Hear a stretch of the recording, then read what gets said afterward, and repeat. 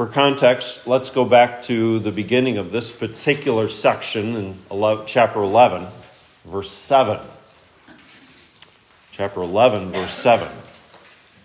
Solomon says, "Truly the light is sweet, and it is pleasant for the eyes to behold the sun." I don't know if you remember how I put that. It's good to be alive. Verse 8. "But if a man lives many years and rejoices in them all, yet let him remember the days of darkness, for they will be many. All that is coming is vanity. Rejoice, O young man, in your youth, and let your heart cheer you in the days of your youth. Walk in the ways of your heart, in the sight of your eyes. But know that for all these, God will bring you into judgment. Therefore remove sorrow from your heart. Put away evil from your flesh. For childhood and youth are vanity." That is, they're fleeting. It's like a breath. He gave different ways of doing this in the book of Ecclesiastes. Rejoice with the wife of your youth. Put on white clothes. Now it's not referring to actual literal white clothes. Bright clothes, your best clothes. Enjoy the fruit of your labor. There's going to come a time when these things will pass away. Solomon here in chapter 12, verses 1 to 8, continues to talk to young people. I will often give application to different people, to different places and positions and circumstances of life. This one, Solomon, under the direction of the Spirit, does it. I hope you all are listening to what God has to say, but especially young people. Heed what the Lord says here. He said in verses 7 to 10, enjoy the good things that God gives you. And in chapter 12, verses 1 through 8, he says basically, now, while you're enjoying these good things that God has given you, also remember that the one who gave it, what's the title, will take it away. The Lord giveth, and the Lord taketh away. Job said that, when he lost everything. And it is a principle that exists because we live in a sin-cursed world. Remember your Creator. Only love Him. Only trust Him. Worship only Him. Obey Him. As your Creator, He has made you. He has given you life. And as we will see at the end of this passage, He will also take that back. Because the wages of sin is death. When must you trust in the Lord, young person? Solomon tells us 3 times here. Before. Do it before the difficult times come. Do it before death. Do it before you become dust. First, trust the Lord before difficult times come. The text here in your handout, remember now your Creator in the days of your youth, before the difficult days come and the years draw near when you say, I have no pleasure in them. So what exactly will happen? He describes it as difficult days and years. Times of distress. And those times of distress also include the events that eventually result in death. And what effect does it have on you? Solomon said, you're going to get to the point where you're going to say, I don't find much pleasure in life anymore. There's just so much difficulty and so much distress. You know, when you're young, you're going from one thing to the next. You're making plans. You can't wait to get older so that you can get your driver's license and you can do more stuff. You want it all now. And you're involved in it 100%. More often than not, young people have perfect health. They don't have the aches and pains that come with age. You don't have to really worry about working to get money to put bread on the table. It's supplied for you. Mom and Dad provide it for you. You don't have to worry about a roof over your head. You don't have to worry about government and politics. It's not even on your mind. You're not concerned about problems with employers. You're not concerned about problems with kids because you are a young person. But the longer that you live in this sin cursed world, the more troubles there are, aren't there? The less time and ability you will have for fun and games. Solomon says, while you're young, remember your Creator before these distressing times come. And with each of these, we might want to know, well, why? What is it about those distressing times? What is it about death? What is it about dust? And we could easily fill in those blanks there. But Solomon doesn't give us the reason. He simply says this: remember your Creator now before that time.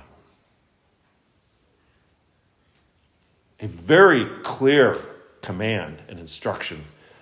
Hear it and heed it.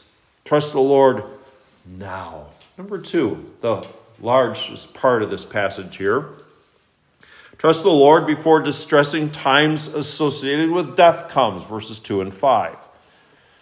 I'm sorry, this should be verses 2 to 7. So scratch that out. This should be verses 2 to 7. This is a poem. No, that's true. That should be 2 to 5. Uncross off what you just crossed off. You don't keep these handouts anyway, okay? I've only met 1 or 2 young people, and I'm not going to name their names, but one person in particular who lives in Wisconsin. Oh, I just named her. She showed me a picture of all of the bulletins that she kept since she started coming here. It was like that big. And you're probably not there.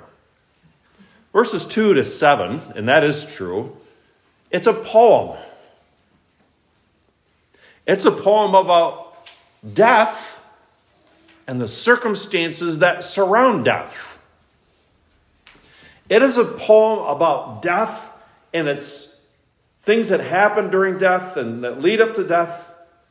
And that poem about death and its circumstances is from the standpoint of a storm that's coming.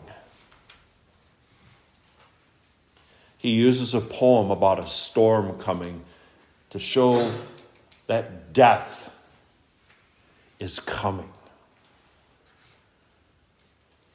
First, a threatening and darkening storm, verse 2. Remember your Creator before the sun and the light, the moon and the stars are darkened and the clouds return after the rain. After you experience some of life's difficulties from verse 1, you will face your greatest difficulty, death. And death is imminent. Imminent means it can happen at any time. More often than not, the kind of people who die are older people. We do know infants can die, and elementary students, and high schoolers, and college students. But more often than not, it's the elderly. Solomon hinted at this kind of difficulty and sorrow in chapter 11 and verse 10. He said, remove sorrow from your heart. But here in chapter 12, verse 2, he stops hinting and he spells it all out and he uses the same Hebrew word. And he says here, the difficult days, they are here, they're come.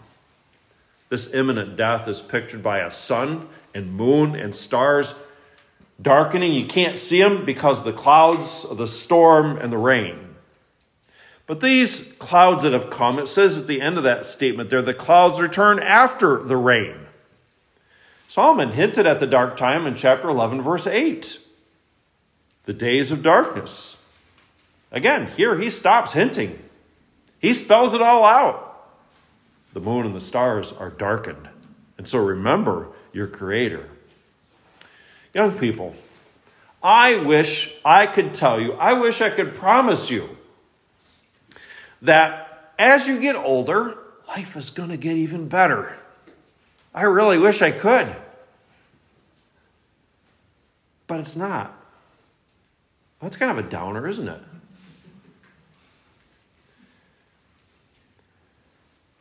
People with businesses, they take this fact. These are the best years of your life. And they try to sell stuff to you. When I was in high school, went to public high school, and I was a freshman. And so the particular people started wanting to sell stuff to us. And so they gathered us all together and they said, as a young person, as a high schooler from Caledonia High School, you need a class ring. These are the best years of your life. You need to remember these. And I remember thinking, I don't know how I thought this. Praise the Lord for my godly parents or the church I went to. But as a 15-year-old, if these are the best years of my life, it's all going to go downhill from here. This is a long way down. This is, why? Oh dear. If these are the best years of my life, this is terrible.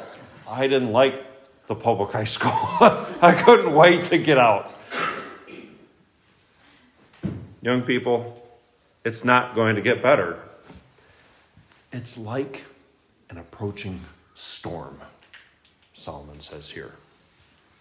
The closer it is, the more dangerous it looks. It's ominous. It's dark. It's sinister. It's hard. And after days and days of cloudy rain, what do we look forward to after days and days of cloudy rain, especially here in Northeast Ohio? We look forward to what? Seeing some sunshine again. And we say, finally. But Solomon says, that's not what's going to happen here. After the rain comes, the clouds return. The sun after the rain, that's not how it happens with life in a sin-cursed world. The sunny days of youth never come back. The rain gets worse, and instead of sun, clouds bring worse conditions. What are the effects of the storm, number 2?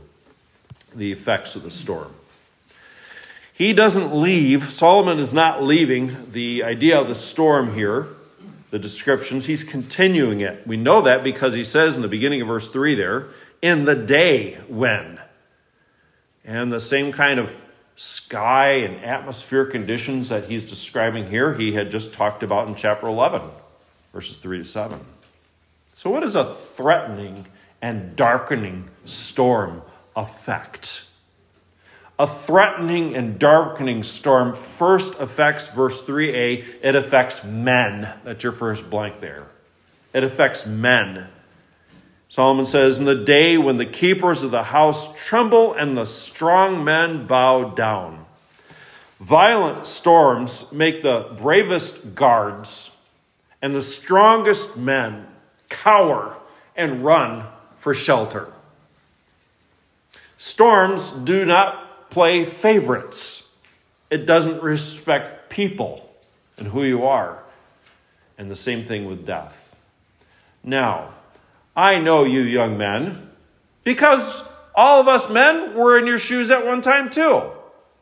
And when we hear something like, this causes the strongest and bravest to cower and to tremble, what does the bravado of a young man do? Nothing makes me afraid. Oh, really? You're out playing baseball. You see some clouds coming, but you keep playing baseball because you're having fun. And all of a sudden, right when you're getting ready to throw a ball, what happens? A gigantic, thunderous clap. Lightning strikes the tree. And you just calmly look over and say, oh, look what happened. No, that's not what you're going to do. I guarantee you, young men, what's going to happen? You're going to jump Your hair's gonna stand up on end and tingle, and you're not just gonna stay there, you're getting out of there. You're running for shelter. That's what's being talked about here. A threatening and darkening storm also affects, secondly, women. The second part of verse 3 to the beginning part of verse 4 there. Here Solomon says, when the women grinding cease because they're few, and those that look through the windows grow dim, when the doors are shut in the streets and the sound of grinding has faded. The word for grinders here, if you want to get into some fun Hebrew, it's a feminine plural participle. So that's the idea of women grinders, okay? They're grinding grain into flour. And as these women who are grinding grain into flour, as they see the storm getting closer and closer and closer and closer, what do? They stop working, as it says here. They stop working. They flee to their homes. They close the doors behind them. And they solemnly look out the window at the coming disastrous storm. No one's going out and about in the streets. As it says there, the doors are shut in the streets. They've all gone in. They've shut the doors to protect themselves from what's coming. They're fleeing for their lives. The storm is unavoidable. It's frightening. It brings an end to daily responsibilities, to work, to joy, and yes, fun, games, and those type of things. Third, a threatening and darkening storm affects birds. Though the sound of a bird rises up, all these daughters of music are brought low. Also, they're afraid of height and terrors in the way.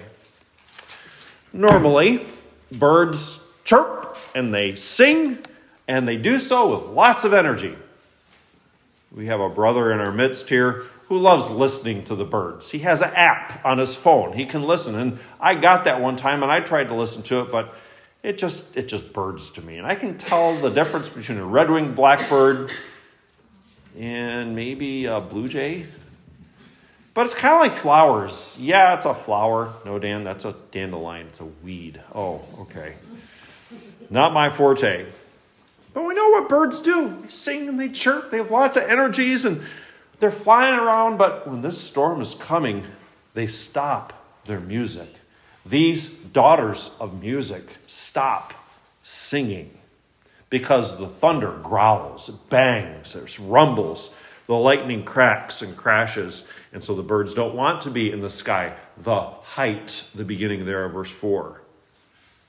They don't even want to be on the roads because that's where the effects of the storm are, washing away and causing great turmoil and damage.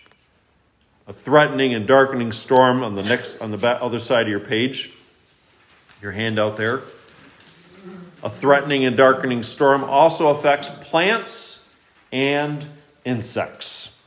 Plants and insects. When the almond tree blossoms, the grasshopper drags itself along, and the caperberry is ineffective. 3 things are mentioned here. First, the almond tree. Now, remember what I said about I don't know about birds and I don't know about flowers? The same thing goes for trees, too. I think I've learned the difference between a maple and an oak tree. I definitely know what is the green kind with things that stick out that... the pine tree, yeah. You see, this is not... So I had to do some study about what is this almond tree. In their area, this is the first tree to blossom. The first tree to blossom. People would look forward to the almond tree blossoming because when the almond tree blossomed, what was their feeling then? Hey, winter's coming to an end. Spring is coming. This is great. This is exciting. Why does Solomon mention the almond tree here? Who's he talking to? He's talking to young people who are in the springtime of life. But back to the almond tree here. The first hints of spring may be seen, but what is coming? What's on the horizon? What's getting nearer? That storm is coming, and it will bring an end to that almond tree. The second thing is an insect, a grasshopper. We think of grasshoppers, we think of those things that bounce, and this one isn't doing that. The effects of the storm cause it to crawl along sluggishly. The third thing is the caperberry. The caperberry was, I call the caperberry, as I studied that, this is nature's energy drink. We know about energy drinks that are out there, and this is what the caperberry would do. People would eat this, and it would give them a little spunk, a little energy, and keep them going. And you might say, well, caffeine is for that. Well, the caperberry, you could just eat it and just do it right for you then. Now, y'all are going to go to Circle K and look for caperberry energy drink, aren't you? But what about the caperberry in the storm? It's rendered ineffective. The storm destroys it so that it can't accomplish its purposes. Nothing escapes the storm. And what's the climax, or the low part, if you want, of the storm? This number 3 here. Man goes to his eternal home, and the mourners go about the streets. Death is clearly referred to here by the storm. It is coming. It is imminent. It causes the strongest men to run. It causes women to stop working. It keeps plants and insects from doing what they would normally want to do. Birds can't stop singing. This is what death does. And his poem here is saying, it's coming. And this is what it does. At death, you take your last breath. You're buried. Your ability to live, as he says here, returns to God. And all that are left are mourners. The mourners go about the street. Those who loved you, who now don't have you with them anymore, they have, as it were, been slugged in the gut by your death. It's been a terrible blow. And they can't do anything about it except weep because they miss you. Young person, while you enjoy the great things about youth, God, through Solomon here, says you must trust the Lord now, while you are enjoying these good things. Enjoy those things now. Trust the Lord, because death is coming. Right now it's sweet, it's enjoyable, it's fun, it's exhilarating, but those times are very short. This shortness is emphasized 3 times. When Solomon says before. These times will end. The clock is ticking, and it will stop. Third, trust the Lord before your life ends and you meet God. Remember your Creator before the silver cord is loosed, or the golden bowl is broken, or the pitcher shattered at the fountain, or the wheel broken at the well. Then the dust will return to the earth as it was, and the spirit will return to God who gave it. We have here 4 pictures of broken things: a silver cord, a golden bowl, a pitcher, and a wheel. What is this talking about? It's simply this. It is 4 pictures of things that at one time were valuable and useful, but now they're worthless and broken. It is continuing that picture of death. It is brutal. It's final. It's smashed. It's broken. It's crushed.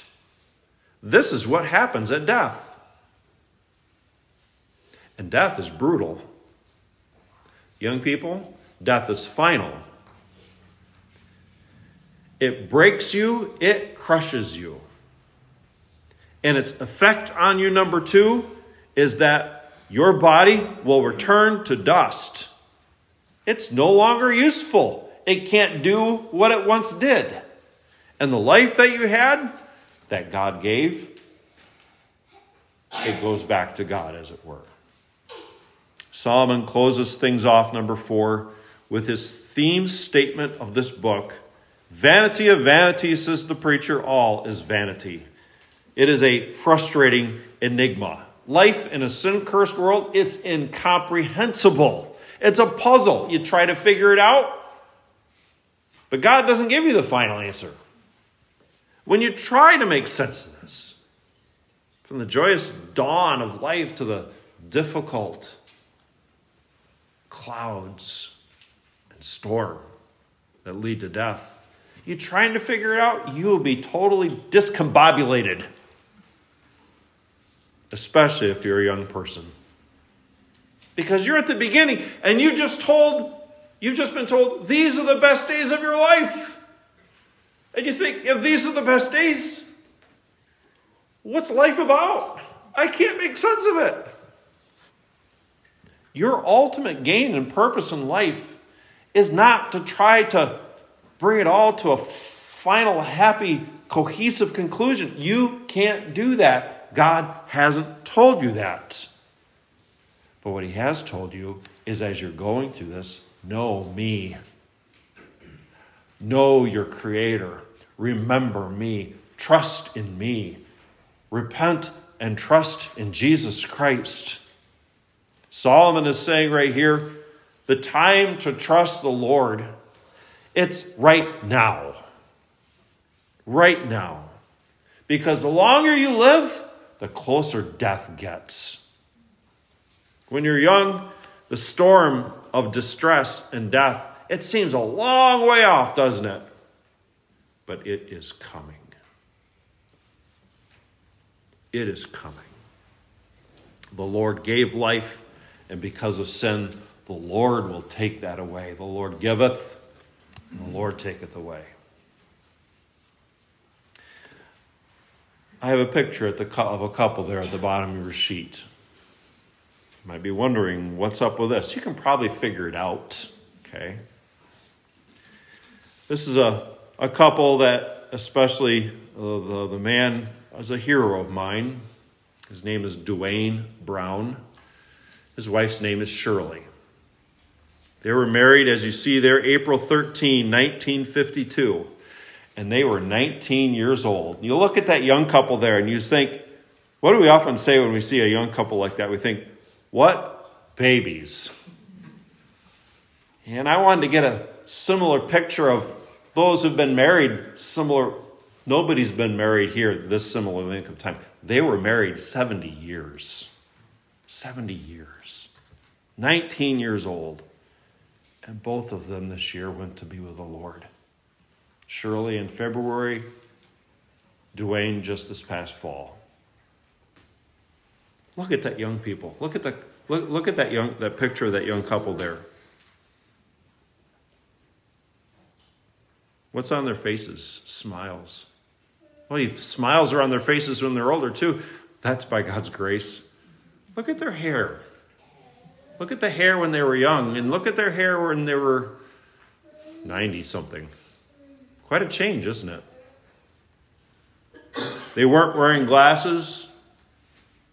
They were at the end. A lot more wrinkles. Not nearly as tight as skin. A lot more skin. Try to imagine their lives as a newlywed couple.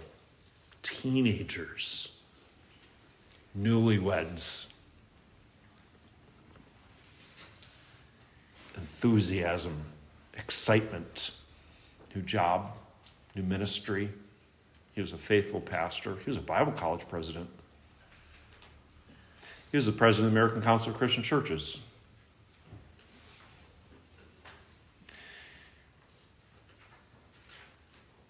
New children, birthdays, Christmases. exciting new experiences.